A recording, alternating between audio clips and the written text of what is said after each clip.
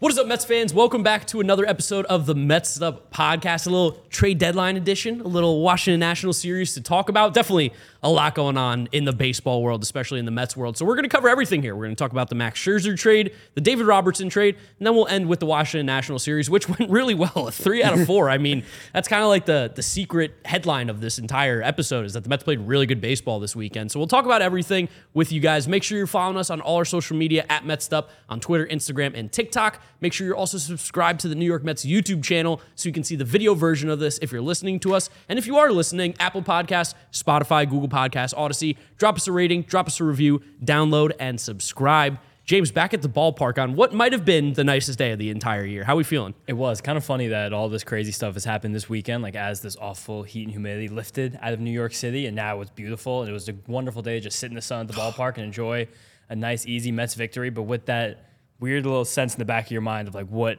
had transpired in the last like 24 hours, even 72 hours, going back to both trades of Max Scherzer and David Robertson. Yeah, we talked about it. The Mets have made a couple moves. Like you just said, Scherzer and Robertson on the move. Scherzer going to the Texas Rangers. David Robertson staying in division, going to the Miami Marlins. Let's go ahead and start it off with the Max Scherzer trade because I think there's a lot of conversation here, a lot of talk about what's going on. What did the Mets get? A lot of questions I'm sure you guys have. You want to know more about these prospects because let's be honest, some of the people that do a lot of the reporting don't know that much about the prospects. So tell you all about it. Max Scherzer, and was it $36 million going to the Texas Rangers in exchange for Luis Angel Acuna?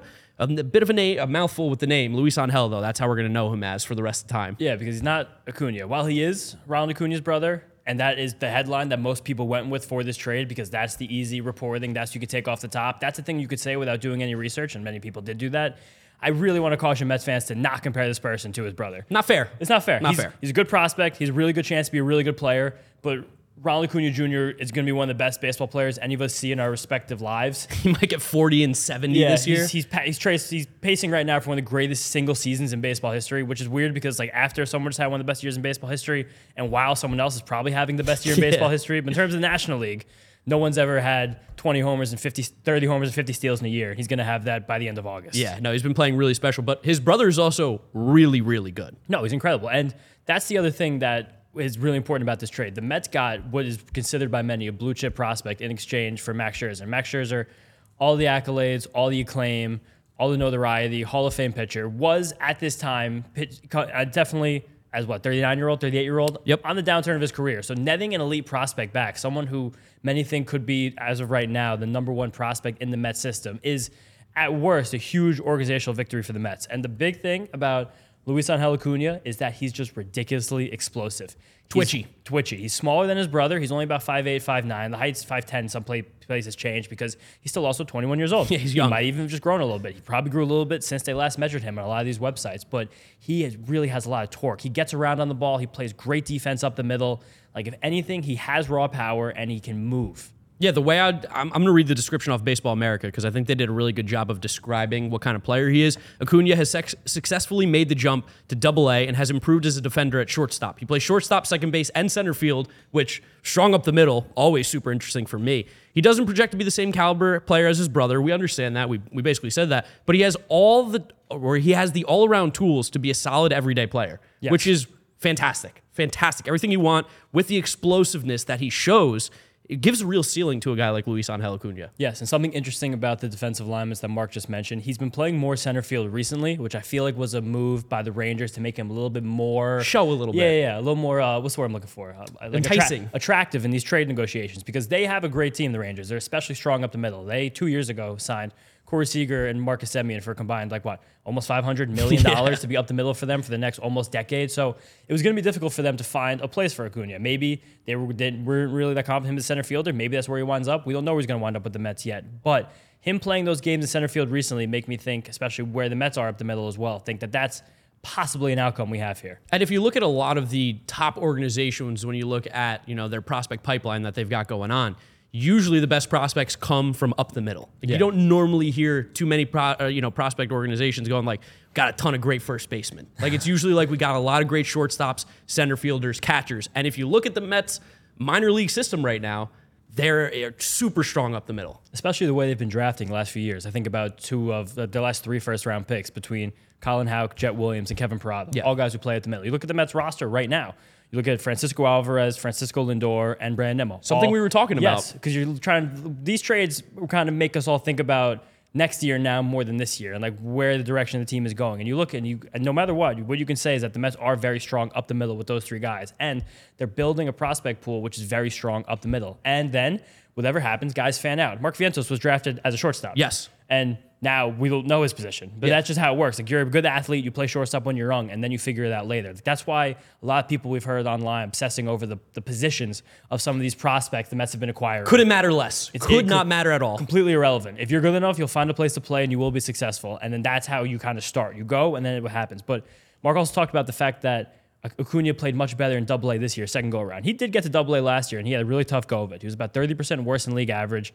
He was striking out a good bit, and he didn't really get to any power. This year, he's getting to more power. He's 20% better than league average. He's cut his strikeout rate by 3 points, and his walk rate has gone down a little and is still there. And he has 42 steals already in 84 Double A games. It's the fourth most stolen bases in minor league baseball for players 21 years or younger. I mean, the dude's got crazy speed. And when you have a lot of steals like that in the minor leagues, it tells me two things. One, it tells me just, first of all, you're very fast. Yes, you're very a fast easy. guy. You're really fast. But two, you're kind of very in tune with the game. Because a big part of stealing is like understanding pitchers, understanding cadence, Gotta like be a good being base locked runner. in. Yeah. And the fact that you're stealing at will, that means you're really in control out there. Yeah, I mean, 315 average, 377 on base, 453 slugging, 830 OPS is just fantastic. Mark, amateur on the podcast. I know, I left the sound on, but I was a pro. I went right through it. That's how you got to handle it. You just got to ignore the sound. Oh yeah, turn your sound off too now. just did. Just in case. But yeah, he's been mashing, like you said, Double A. And you were telling me earlier, it's hard to find exit velos a lot of the time on these minor league guys. It just depends on the stadiums. Right? The Rangers Double A stadium doesn't have it publicly available. But Acuna did go to the AFL last year. One of the youngest players there. He didn't exactly have a great go, but he did hit a 430-foot home run with 105 mile an hour exit velocity as a 5'9", 20-year-old. Yeah, I mean, if he was a draft pick, essentially, he would be a first-round pick. He'd be a bona fide first-round pick. He probably this year's draft, just because it was a little weak on shortstop, probably been the first shortstop drafted. It could have been up there. Yeah, I don't think there was anybody else who had his combination of raw power and defensive acumen. No, and it's super important, like Twitch. Twitch is kind of the thing that I'm not comparing these two, by the way, but just like to understand why we're really focusing on explosiveness and Twitch was one of the reasons why the Padres were so interested in Fernando Tatis Jr. Twitchy guy. It's like 7 inches taller. I know, but I'm just saying, like, a twitchy guy. And because he was a prospect that nobody cared about for a very long time. And then all of a sudden, figured it out. That kind of stuff happened. He's being compared right now to Ozzy Albies. That's the comp that he's getting, which I know I have my takes on Ozzy Albies and stuff. But, like, relatively speaking, if you get an Ozzy Albies type player, you'd be very happy with that. Ozzy Albies has been an incredibly successful major league player. Hopefully, Luis Acuna has a similar agent. Yeah, better too. Maybe similar agent to him, so we can get him for no money at all, like the Braves do with all their prospects for some reason whatsoever. But and even more than Albies, I think he is a little bit stronger up the middle and just literally has more twitch. Ozzy Albies came off shortstop very early in his career, and Ozzy Albies struggled with injuries, especially at the shoulder when he was in the minor league still. And it hasn't happened yet to Acuna, so not worried about that. But he is basically as good of a prospect that you'll see traded at the deadline. Yeah. A guy who's in the top 50, who with a couple more good months of baseball could be pushing the top 20. And who was I talking to that was saying you're just not really going to see top 5 prospects traded that much anniore? I don't think you ever will, just because they're so valuable. Because they're free. It might have been Matt Eddy. Maybe it was Matt Eddy. It might have been, yeah. You just don't, because they're so valuable. Like the worst case scenario basically is that you have a guy who's going to play for 6 years for free. Yeah. Yeah, that's the end. And like if he's a regular and he's above average, then it's all gravy from there. And you traded the guy Max Scherzer, who was due a lot of money next year, had been pitching a little bit worse this year than we're used to in the past. Definitely. And you did have to pay some money to get the prospect. And I have a breakdown of the money here. So he was owed $15 million the rest of the year. We're paying $9 million of that. And he was owed $43 million next year, and we're paying $26.5 million of that. So all in all, the Rangers with Max Scherzer are getting $36 million to cover him. And that's kind of important just because it affects the way the luxury tax penalties work as well, just because we're in that third level of penalties. So the $9 million this year is off the books and also kills $8 million in penalties because the tax is that you have to pay 90% of every single dollar you're over it. So it's $8 million off top. And next year, if we're in that threshold, just saying we are, not saying we will be because we don't know what's going to happen yet, it's going to be 110% penalty. So that $16.5 million saves us $18 million next year. An extra 18. Yes, extra $18 million on top of that. So that's a significant amount of money. 100%. Like trading a guy like Max Scherzer, getting that haul back is a really good pull. I mean, Acuna is like a top 50 prospect in baseball by a lot of people. And we said he's going to be the number one guy most likely in the Mets system. It's a very, very good pull. And just to talk about Max Scherzer a little bit bittersweet, right? I mean, part of the reason we're here, we say it all the time, but part of the reason we're here is Max Scherzer, the whole hoopla when he was signing with the Mets at that super, super late night, rocking the Twitter spaces, having all these people in there. The Mets came in there. The podcast people came in there and found us. Like, we might not be here if Max Scherzer didn't sign with the Mets. So always will be super grateful, super appreciative. What do you mean might? Well, yeah. we would not. Probably wouldn't be That wouldn't here. have happened. We would, yeah, it was a miracle. We went viral. That all happened. And then they heard us, and that's how it worked. But it did kind of give a bit of a surreal feeling where Max Scherzer signed here, and he kind of like validated what was going to become like the Steve Cohen regime with the New York Mets. And he was lights out last year in the regular season. So Had an good. incredible year. One of the best years of his career statistically. Struggled with injuries, came back, and was great. And then 2 games toward the end of the year, similar to how he ended his run with the Dodgers after their big trade for him, kind of ran out of gas. He's older. It happens. Like, that's okay. And it was just, it definitely left a weird feeling in a lot of Mets fans' mouths. I'm very curious to see if he does pitch here with the Rangers, because they're coming in a month and a half. Yeah. What the response looks like. Yeah, I mean, I think it's going to be interesting. Yeah, I genuinely don't know. And it's, as a guy who was really so productive here, and also since this year did get going, it was a really rocky start for Scherzer with the injury, suspension, weird first month. Since June 1st, he has a top 10 strikeout minus walk rate in the league. Yeah. And all projections say he's still going to be around a top 15 pitcher in the league for the rest of the regular season. And usually projections are pretty close to being correct. So there's a good chance the Rangers did just get a guy who is going to be a frontline starter for them in their pursuit of taking down the Astros, winning the AL West, and then storming towards a deep playoff run. But a lot of irony in Max Scherzer being traded. Even less than a year after we interviewed him, as one of the first big players, the current players that we interviewed last year when we started doing this show. Arguably, like, my favorite interview I've ever done. For sure. It was incredibly fun. It was interesting. So engaging. Yeah. It was even weird how he did it, because He introduced himself to us. Yeah. John was like, you guys want to interview Scherzer? We were like, yeah, sure. We want to interview Scherzer. He's like, okay. And then John brought us down to the dugout in the field. And he was like, I have to run upstairs, but let me know if he comes.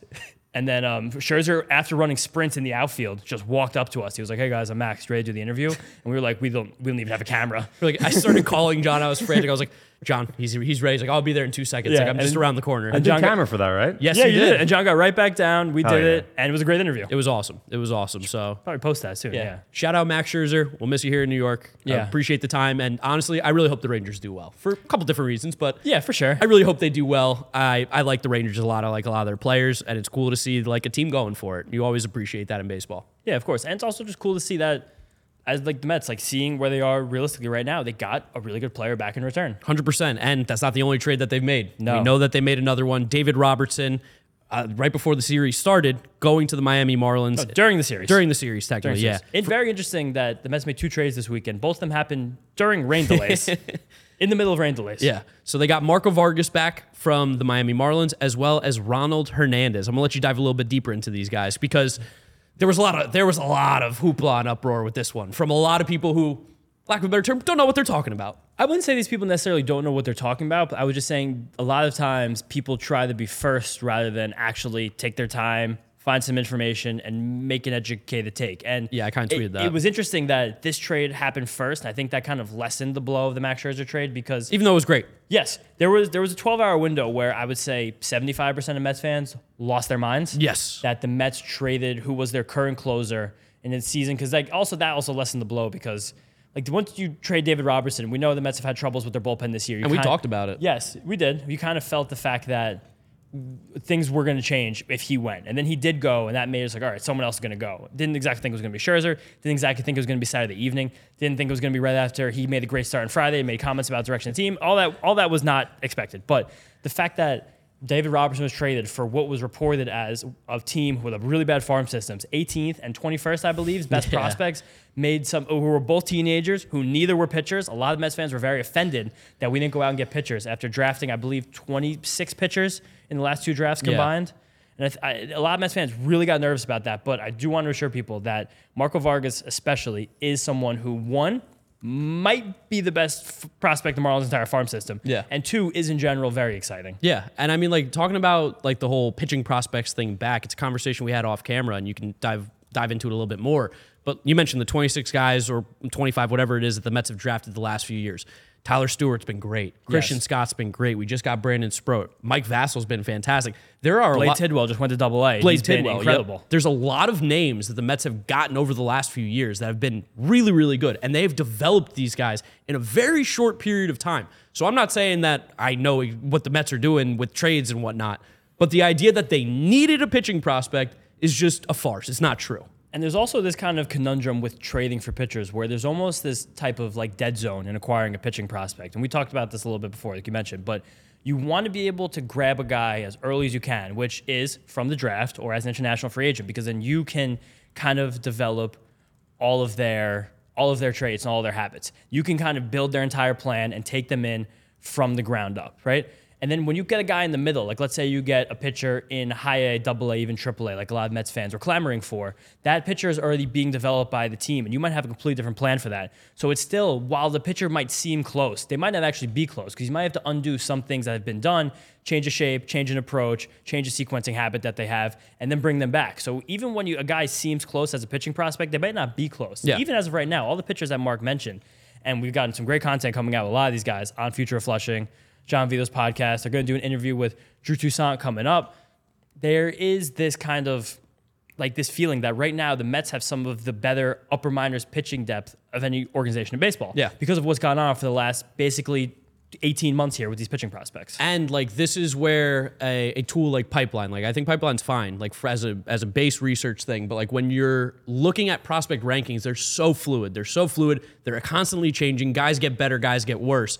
Pipeline just doesn't update regularly enough to change guys like Marco Vargas or a lot of the Mets pitching prospects that have been performing really, really well, like a Christian Scott, where they're just not going to be changing every day. They're not going to be changing every month. They make like 2 or 3 changes a year. It's like preseason, draft, end of the year. Yes. That's pretty much what they do. And there's nothing wrong with that. They're covering every single team's prospect in all of baseball. But that's where like the reporting of what the Mets got back or what the Mets pitching depth in their farm system leaves you a little wanting more, is because they're just not giving you the full scope of what's happening. And that's why there's a lot of value in using resources, especially like Baseball Prospectus, Baseball America, and Fangraphs. And we had a lot of people from those 3 outlets, who are 3 of the most trusted prospect sources in the world. Even some Mets haters. Yes, even some Mets haters. Even someone who John's referenced before, is Jared Seidler, said that he was absolutely over the moon. He's a Baseball Prospectus prospect writer specifically, and a Mets fan. Over the moon by these 2 returns to the Mets, just from a prospect perspective, because these guys are some people who have elevated their standings this year. Yep. Marco Vargas last year was a 17-year-old in the complex. Like he had a great year, but like that just doesn't really matter. You're 17 years old. Best case scenario, what? You're 4 years to the major leagues. Yeah. Luis Angel Acuna was a prospect who was very up and down because he was explosive. He had a lot of swing and miss, struggled with pitch selection, but had all the raw tools. He had a really bad go last year in Double A in his first time there, and a really bad time in the AFL. So he dropped down. This year he's been great there, so he went back up. And that's, again, like Mark said, where Pipeline falls short, where it doesn't update as frequently. Not that their data isn't as good, but they're just less frequent. Baseball America is very proud to update. I think Matty told us every single month. Yeah. And that's a new initiative they've done this year. Fangraphs and Prospectus, they're rolling these prospect updates out kind of just ad nauseum the entire season. Guys playing well, they bump them up, they talk about them, they get aggressive, and then they can kind of make shift and maneuver when they have to. And a guy like Vargas is someone who, you wouldn't have seen it from the MLB Pipeline ranking, but he's a dog. He is someone who can be incredibly, incredibly exciting. Still only 18 years old, a bit of a smaller prospect, 6 feet tall, about 170 pounds. So he's not very projectable size-wise, especially in terms of power ceiling, but he has a very compact, short-levered swing from the left side, which is very cool. Yep. I love a nice infield lefty prospect. And he has insane bat-to-ball ability. He has a crazy hit tool, potential to be one of these like really special, like 70 hit tool kind of guys. And this year, as an 18-year-old, again, in the complex, he has nearly twice as many walks as strikeouts. Just huge. As of right now, over the last 10 years of minor league data, he has the 3rd best strikeout-to-walk ratio of any guy. I literally just read that right now in the notes. That's absolutely insane. Insane. And like 2 guys ahead of him, neither of them really came out too much, but the guys right behind him are a lot. Number 1, Kenny Delgado. I don't know. Yeah. He might be in the minors now. 2, Alejandro Kirk. Say what you want. In the major leagues. Major league player. He made an all-star team. 4, Wander Franco. Yeah. Not bad. Not bad to be I'm around. not comparing any of these guys to each other, but I'm just saying, like, when you're walking out that much more and you're striking out, you're that much more advanced at the level you're at. You have a lot of potential, and it's time to see if you can start rising. And you were telling me the thing about Max Clark, too. Yes. Max Clark, number 3 overall pick by the Detroit Tigers in this past draft. Extremely hyped up prospect. Top high school hitter, similar age. 6 months older than Marco Vargas. And Marco Vargas has basically the same exit velos, the same hit tool, the same grades outside of like maybe like athleticism grade. Slightly better swing speed and exit velocities. And that was a guy who just went number 3 overall in the draft as one of the most highly touted prospects in the entire draft. And maybe you can comment on this because I'm not as hip with the draft stuff, but I don't know what the talent level is compared to like a major league complex league versus where Max Clark was playing in a circuit league. He was playing in Indiana. And the level of Watch it. Don't say anything bad about the state of Indiana. I'm not going to say anything about the Hoosiers. I'll just say playing baseball in the state of Indiana, it's not playing baseball in the state of even New Jersey. When you think of baseball hotbeds, Indiana is never there. It makes it extremely impressive that Max Clark was even found, the fact that he plays in the state of Indiana. I bet you they don't have many top 10 draft picks from high school from the state of Indiana. There's nothing, I'm not taking any shots at Max Clark by any means. I think he's a great prospect. But the idea is that where Marco Vargas is, I thought of Nacho Varga for a second. Yeah, you've been saying that all day. I've been saying all day. It's just Better in my Call head. Saul. Better Call Saul, great show. But where Marco Vargas is, he's just been playing professional baseball for another year. Yeah. I'll have you know, Gil Hodges, Scott Rowland, and Hall of Famer Chuck Klein, all from the Hoosier state. So watch your mouth, Mark. You watch your mouth. I will slander Indiana all day. It's a Watch your mouth. It's a flyover state for a reason. Basketball, though. But good ball. This Marco Vargas, while, again, this is, you were trading 3 months of an almost 40-year-old relief pitcher. We just saw Jordan Hicks get traded, who debatably has better stuff than David Robertson. Debatably, but worse results. But he throws 103, wipeout stuff.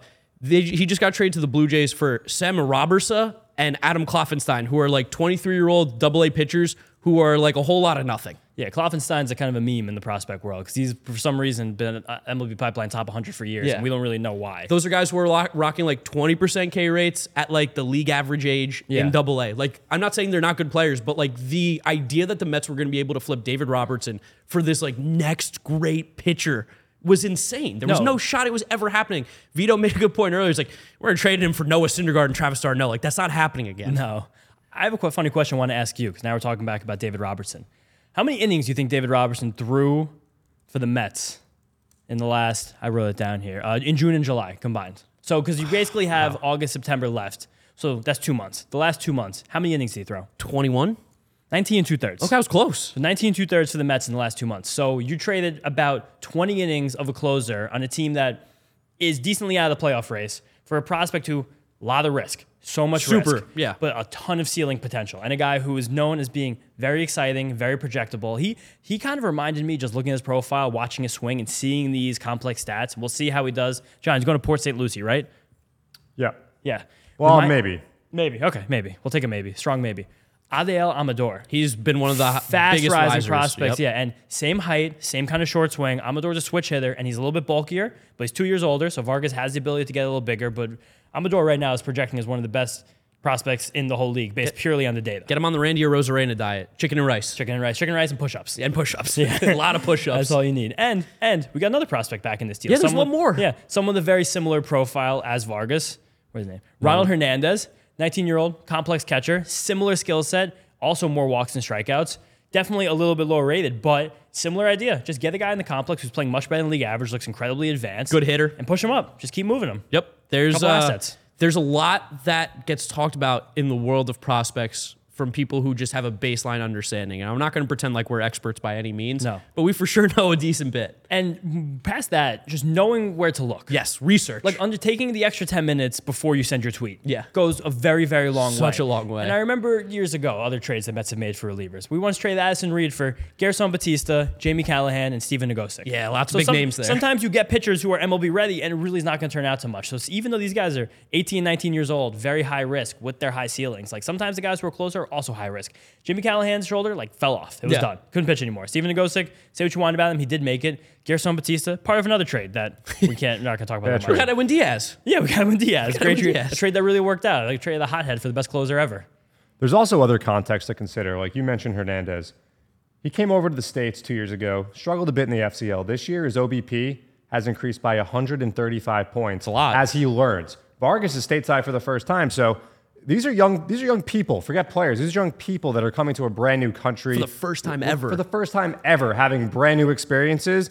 And you can't just look at the baseball reference page as much as you want to, and I'm inclined to do that as well, but there's a lot of context. And when a guy thrives in his first or second year in the States, there's reason to be even more excited about a prospect like that. I got a class at South Carolina. It was about the business of baseball, and it was taught by the guy who owned the Columbia Fireflies when the Mets were affiliated with them, and he used to be the owner of the Savannah Sand Gnats. And he told a story, which was very funny because I was the only Mets fan, obviously, in the class, about this young prospect that was in Savannah as a 16-year-old for the first time ever in America by the name of Wilmer Flores. And he goes, like, I basically brought him in as part of my family. Like, he's a child who doesn't speak any English in Savannah, Georgia, which couldn't be less baseball inclined at all. He's like, these kids, like, there's a lot of growing that goes on for a lot of them outside of also playing baseball with the pressure a lot of times of, like, being extremely successful. This is what their family might need sometimes. Could you imagine dropping 16-year-old Mark in the Dominican Republic? Absolutely not. So just exist, live your life. Absolutely go be a superstar. I would fail. I would fail. It seems really hard. And also, just as we wrap up this conversation, I know Mark also wants to go through a little bit of who the Marlins had ranked ahead of these guys, but you really just...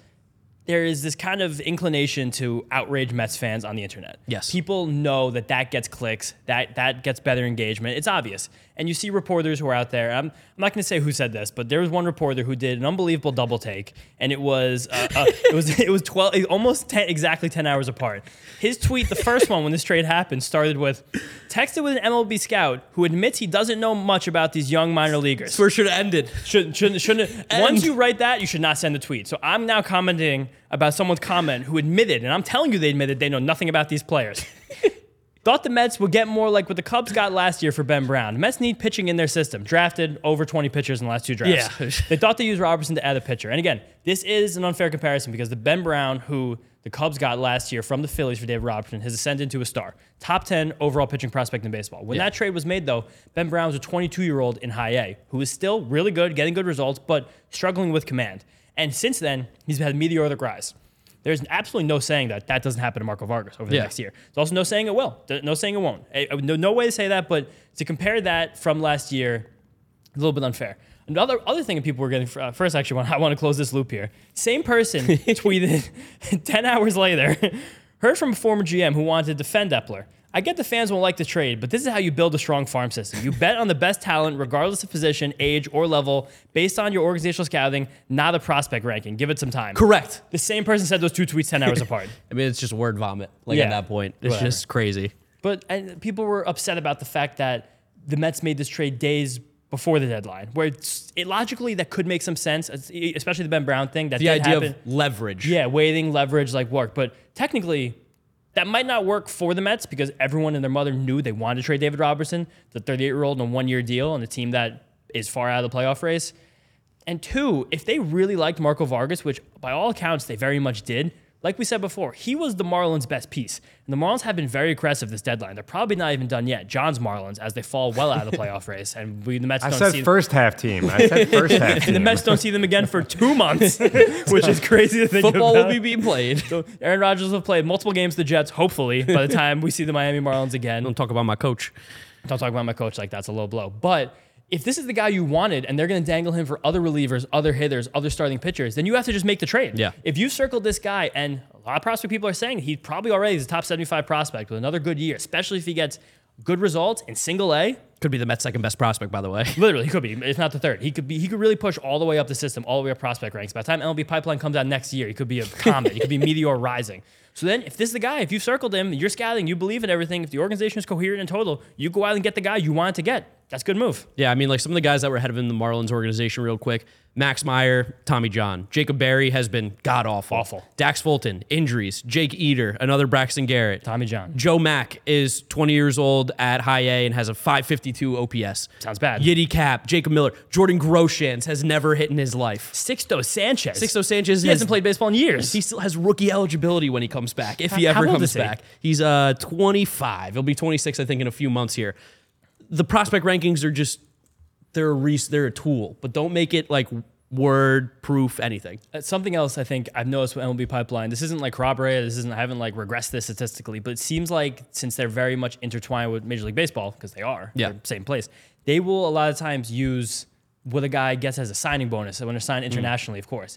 And Marco Vargas was not a hotly sought after international signed player. Neither was Luis Angel Acuna. No. Both of them are a little smaller, and that will hurt your signing bonus a lot. So sometimes MLB Pipeline, when a guy's not signed very highly, it takes them a very long time to actually put them high on their list. And there's a really, really, really good example of this that Mark and I found the other day, totally original, totally independently, tweeted it. Both got great engagement at some tweets. And that definitely didn't get a text from anyone here. Johnny Stats like 5 minutes before I tweet out definitely a banger of a tweet. No way. But One of the most exciting young players in baseball right now. His name, if you guys have ever heard of him, Ellie De La Cruz. Yeah, I've heard of it. Brian De La Cruz's brother. Yeah, exactly. Yeah. In 2023, he's 21 years old, and he is one of the most exciting players in Major League Baseball. At the end of the 2021 season, so one full year of the minors in between there, he was not in the Cincinnati Reds top 30 prospects MLB pipeline. Yeah. He was not in their top 30. There's a who's who of names who were in the top 30 besides him. Not him. Joe Boyle, who's actually had a bit of a resurgence recently. Actually. Yeah. You can't really go to these rankings and take them as gospel because they're just not. Even from the Mets, Francisco Alvarez in 2019 was the 13th ranked prospect behind big names like Shervian Newton, Anthony Kay, Thomas Sapucki, Franklin Kilome, and Desmond Lindsay. I mean, Michael Ciani, I'm still waiting for the breakout for the Reds. If they get one more outfielder in that team, they're going to make a run this year. Yeah, don't worry about Michael Ciani. Yeah, I mean, like, that's... Your boy Ivan Johnson. Of course. That's kind of the whole just conversation that we wanted to have with you guys about these trades. Mets got a lot of really good stuff back. Yes, and a lot of smart people think the Mets did a really good job this weekend. So I think based on what we've seen, what we've heard, what we know, you should be happy with the haul back. I understand, like, trading Max Scherzer and David Robertson, like, is sad. Like, I think we very much wanted the Mets to be buyers. Like, we were hoping there was a world that existed, but it's just not the case right now. The problem isn't the reaction to what happened. The problem is what's happened. The problem is the reality. The problem is that the Mets have had a disappointing season, and now they found it more advantageous to trade these guys for assets rather than keep them for the next half of the season. Which is the right move. But that part does suck. That part sucks. Wake up in the morning every day, I'm like, I wish the Mets were in first place again. Yeah. Like I do. I wish. It'd be great if they were. But sometimes you have to see the forest through the trees, and that's it. And despite all that, the Mets took 3 or 4 from the Nationals this weekend. Yeah, they played really did. Really good baseball. Really good baseball. 14-9 so far in July. Yeah, I mean, it's been great. Talk about game 1. Kodai Senga, again. So great. So fantastic. Great. It's even a game where he wasn't really getting the same amounts of strikeouts compared to walks that we've seen in recent games. Only 3 walks and only 5 strikeouts. We had 14 whiffs in 6 innings. And he gave 1 earned run on a leadoff walk to C.J. Abrams, who stole a base and scored in a sac fly. And the biggest thing about Senga this last month and a half, said a lot to you guys, this cutter has really, really, really transformed his game.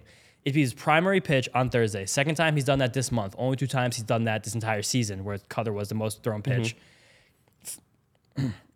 He's thrown more cutters than ghost forks now this season, if you talk about how far that pitch has come along and how often he's been using it recently.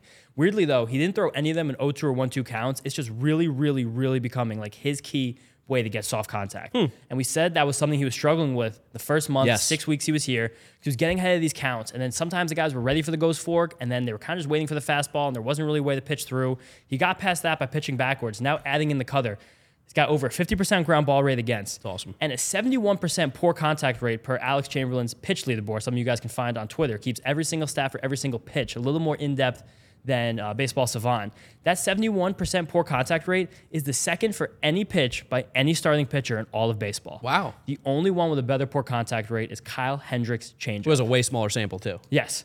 And he's a guy who's been using that changeup as the only thing basically keeping in the major leagues for, a half a decade now? 8 years, Kyle Hendricks. So the fact that this pitch, and Kodai Senga has been throwing it for 8 weeks in total, just learned it, and the fact that it's already getting this good of results is ridiculous. And with that, it supplements the ghost fork really well. It had another 50% whiff rate game, which lowered this full season whiff rate down to around 60%, which is really stupid. Still one of the best pitches in baseball.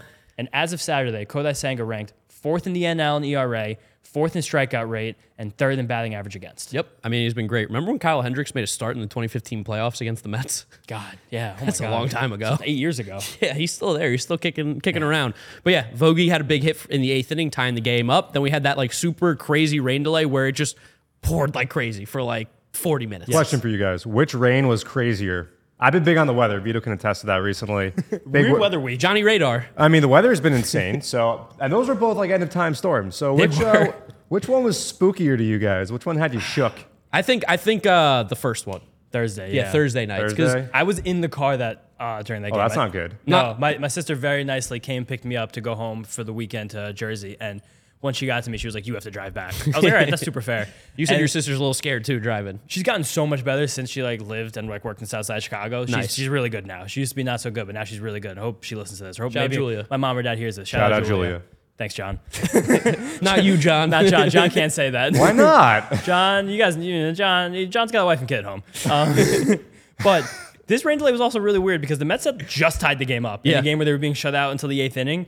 And before that rain delay, David Robertson was warming up in the bullpen. Yeah. And during the rain delay, Brooks Raley came out after him. A little people were like, well, I wonder why that happened. And then we figured out why that happened. It kind of made the whole David Robertson saga get a little weird as well. Yep, Mark Canha with the sac fly. Mets win this game. Brooks Raley with the save. Brooks Raley with the save. Best closer in baseball. Brooksy, baby. Let's go. Game 2. Max Scherzer's last start with the Mets. Really good. Really good. So good. Really good send-off, I guess. Yeah, and it was weird that he had such a good start. And he was traded after it. Yeah. Usually when you have an asset you're trying to trade, especially one that is older and has been injured, like you don't, usually doesn't pitch. Yeah, it's typically the way it goes, but maybe that's also what the Rangers were like, ooh, little Max Scherzer. Yeah, look good. You look good. Let me get a little Max in there. And Pete, totally back. Pete's so back. He's just been crushing baseballs. Even today, he had like a ball off the end of the bat, like right to the warning track, and left fielder like, man, yeah, swing's feeling good right now. Yeah, it just looks like he's just healthy again, which is a really big thing for Pete. And this game, just want to pull up the exit velocities right here. The one home run, 112.5. The other one, 107.1. So I mentioned that stat about 2 balls in play in one game with over 105 miles an hour exit velocity. Seems like Pete's back. It was a very, very clean win again for the Mets. John saying that Pete tied a couple of Piazza things in the game. What do you got for us? 30th home run. Yes, now has 4 seasons with 30-plus home runs, tied for the most in Mets history. And he also is now tied with Mike and Carlos Beltran for the most multi-homer games with 17. And his first homer went 453. Wow. He has the same amount of home runs, hit 450 feet or more, as Shohei Ohtani since he broke into the league. Wow. So That's awesome. That guy's a freak. Yeah, and there probably the best power hitter in Met history. Yeah, he's probably the best power hitter in baseball since he came up. He's like 25 home runs clear of the field, like we said last episode. It's ridiculous. But also something super nerdy, super weird baseball scoring thing happened this game. Didn't mean anything, but I thought it was funny.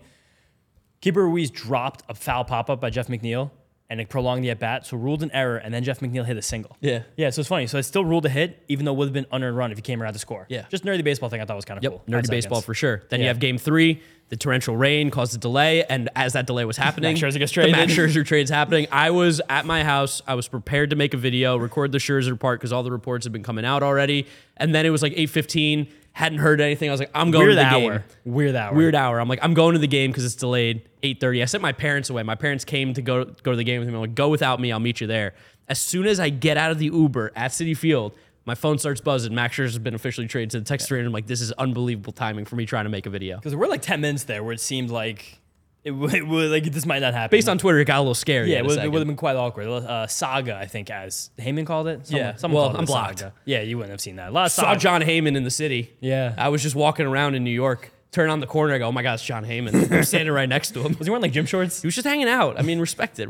He's among the people. Yeah, it was another tough start for Carrasco, who's had a really rough go of it. And the fact that we watched Max Scherzer go as he was getting crushed in the first inning, that was a weird moment. How about Reed Garrett, though? Let's talk about him. Reed Garrett looked good. I'm not going to lie. Reed Garrett looked really good. It was only his 3rd appearance of the year. He'd bounced around the Orioles, Nationals, Tigers the last few years. Primary pitch was a slider and was above 90 miles an hour. Nice hard slider, too. 97-mile-an-hour fastball with pretty decent hop, good rising action, and he mixed in a splitter. It also looked good. Okay. Could be a find. Could be fun. Something we're going to learn probably as the season goes on. We're going to find some guys. Sure, he's going to get more innings. He almost did 3 innings, too, and we'll still hot by the end of it. Yeah, and Mark Vientos, home run. He's been hot since he got called up. I think you said 6 for 18. I think it might be 7 for 21.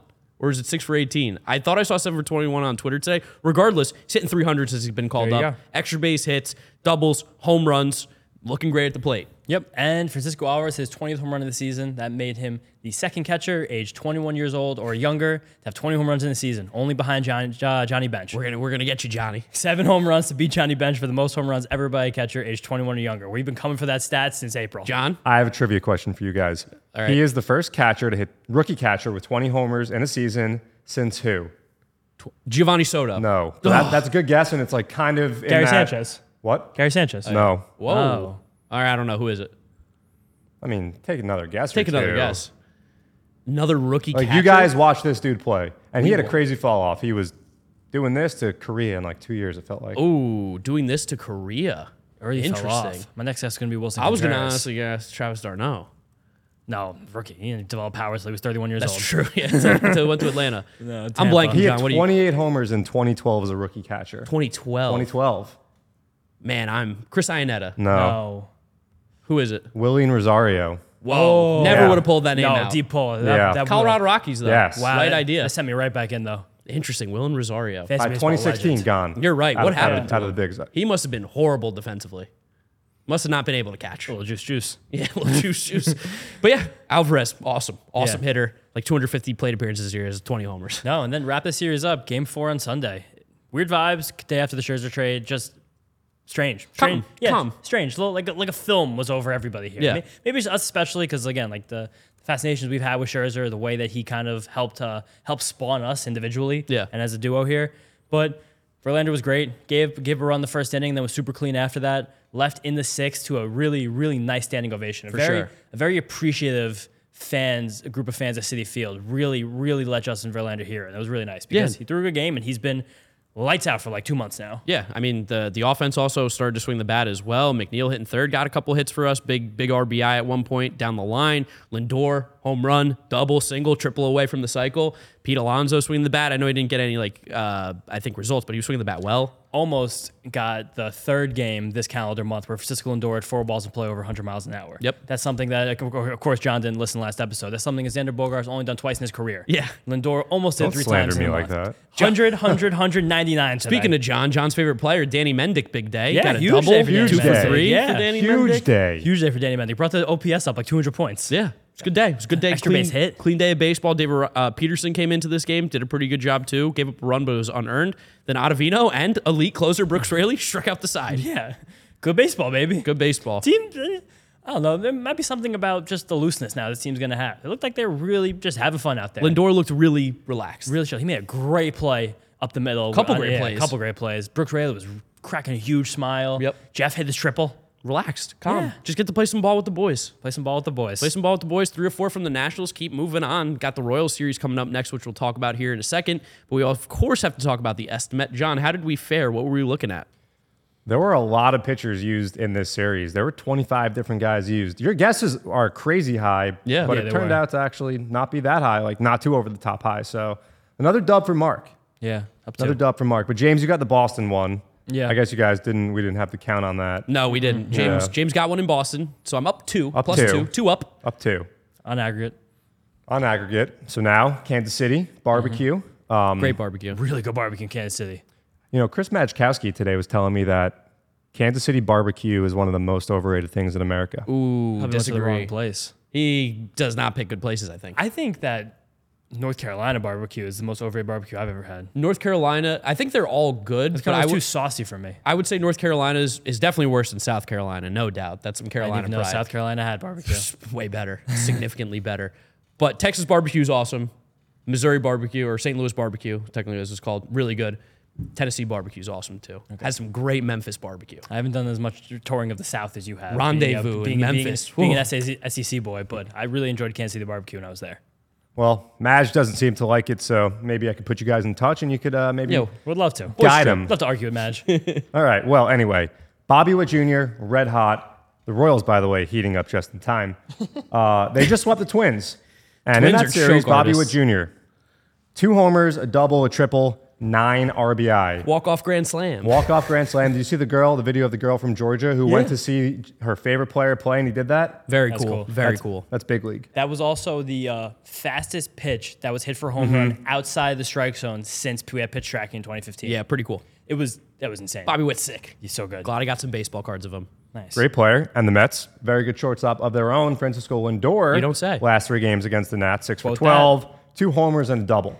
So 2 premier shortstops in the game. So I want you guys to tell me how many total bases combined will there be between Bobby Witt Jr. and Francisco Lindor. Where'd you get the whiteboard from? BYOWB. You're bringing your own whiteboard? Oh, I got one. Oh, John's got a whiteboard for me? yeah. I can't wait. I haven't Brought my handy dandy backpack in a here. long time. Let me get that whiteboard, John, while James... Total bases. Total bases, yeah. 3-game series. Bobby Witt's been great. Blazing Thank high. goodness stolen bases don't count because he steals them all. Steals a base or 2. He's a fast boy. Yeah. He's a great player. Yeah, it's also, I mean, the Royals pitching staff has been not so great, I'd say, for the last, 20, 25-ish years. So Nah, they were good in 2015. Give me some options. They were okay. They were good enough. You But they forgot weren't one. good. You're over. Forgot a couple. You're underrating. They were Johnny fine. Cueto, Edinson Volquez, Giordano Ventura. Giordano? Yeah. Yes. Yeah. Yeah. I don't know why I thought Giordani. May he rest in peace. Yeah. They had some good pitchers on that team. All right. Danny Duffy, was he there? Total bases by the 2. Joe Barlow was DFA'd. Really? Bring him home. He used to follow me on Instagram, so don't care. He doesn't follow me anymore. Unfollowed you? Unfollowed me. Don't care. I was so Bobby high Whithill, on Joe Barlow a lot last of year. total bases. Between the two, I'm going to go with, I feel good about this. And you know what? I'm going to say 80% is going to come from Francisco.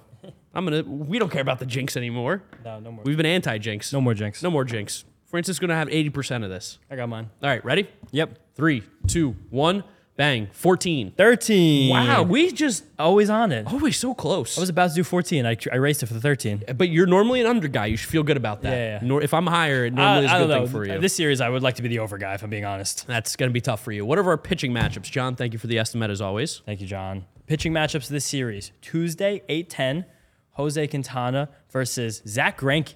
Battle of two wily veterans. We're going to see a lot of pitches below 90 miles an hour in this game, guys. A lot of As changeups. many as you could possibly imagine. Game 2, Wednesday, also 8-10, Kodai Senga versus Alec Marsh. Alec Marsh is a pitcher who has the potential to have potential. Is Yeah. the best way I could put that. That's fair. He's Hadn't like seen struck that out yet. like 10 once. Yeah, if he was in most other organizations in baseball, I'd be like, he could be exciting. Royals might be a little smart.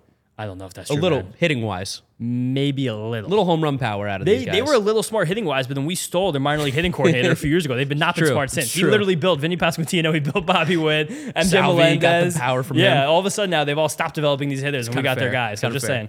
And then Thursday we have an open spot because that was Max Scherzer's. It seems like based on minor league schedules, Tyler McGill is on track to pitch that day. His results in AAA have not been very good, but we don't know exactly. Don't want to speculate. And 2-10 game also Thursday afternoon. Brady Singer from the Royals. Okay. Yeah, I mean, Brady Singer's like definitely their best pitcher, but he has a 5.5 ERA this year. So. Pitching a little better recently. Okay, yeah. Throw I more mean, changeups. the Royals have won 31 games. Yeah. It's a bad baseball team. Royals barely are ahead of the A's, and they're allegedly trying. Yeah, I think they are. I think they are trying. Yeah.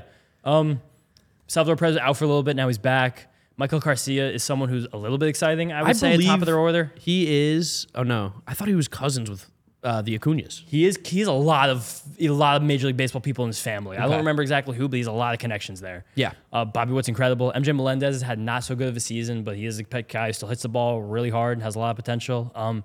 Past that, they started Nicky Lopez at first base. What? On Sunday. He's, 5'8"? He's also like Rail one of thin. the best defensive middle infielders in baseball. It doesn't make sense to put him at first base. They didn't care. Follows me on Twitter. Nice guy. There you go. They didn't care. So, yeah, I'm not going to tell you guys the team's very good, but they're not. Their cool thing is like in the bullpen, they have some guys that throw a little hard, and they do have John's favorite left-handed opener, Ryan Yarbrough. Yeah, they do. Shoved today. Of course he Yeah. did. Shoved We're today. going to miss Yarbrough. Sorry for John. Carlos Hernandez also going to be the reliever. I shout out. He is probably some of the most electric stuff in I baseball. texted you about him, I think like last year, and then in the No. World Baseball Classic, I was like, this dude. Because I was really hot on him a few years ago because he came into their rotation when they just had an opportunity and it's a good park to pitch. So deep fantasy baseball league, you're like, give me the guy that throws 100 miles an hour. He looked really bad. He's kind of changed the shape of his fastball a little bit, which is a really hard thing to do, really weird to do that. And he has a good slider.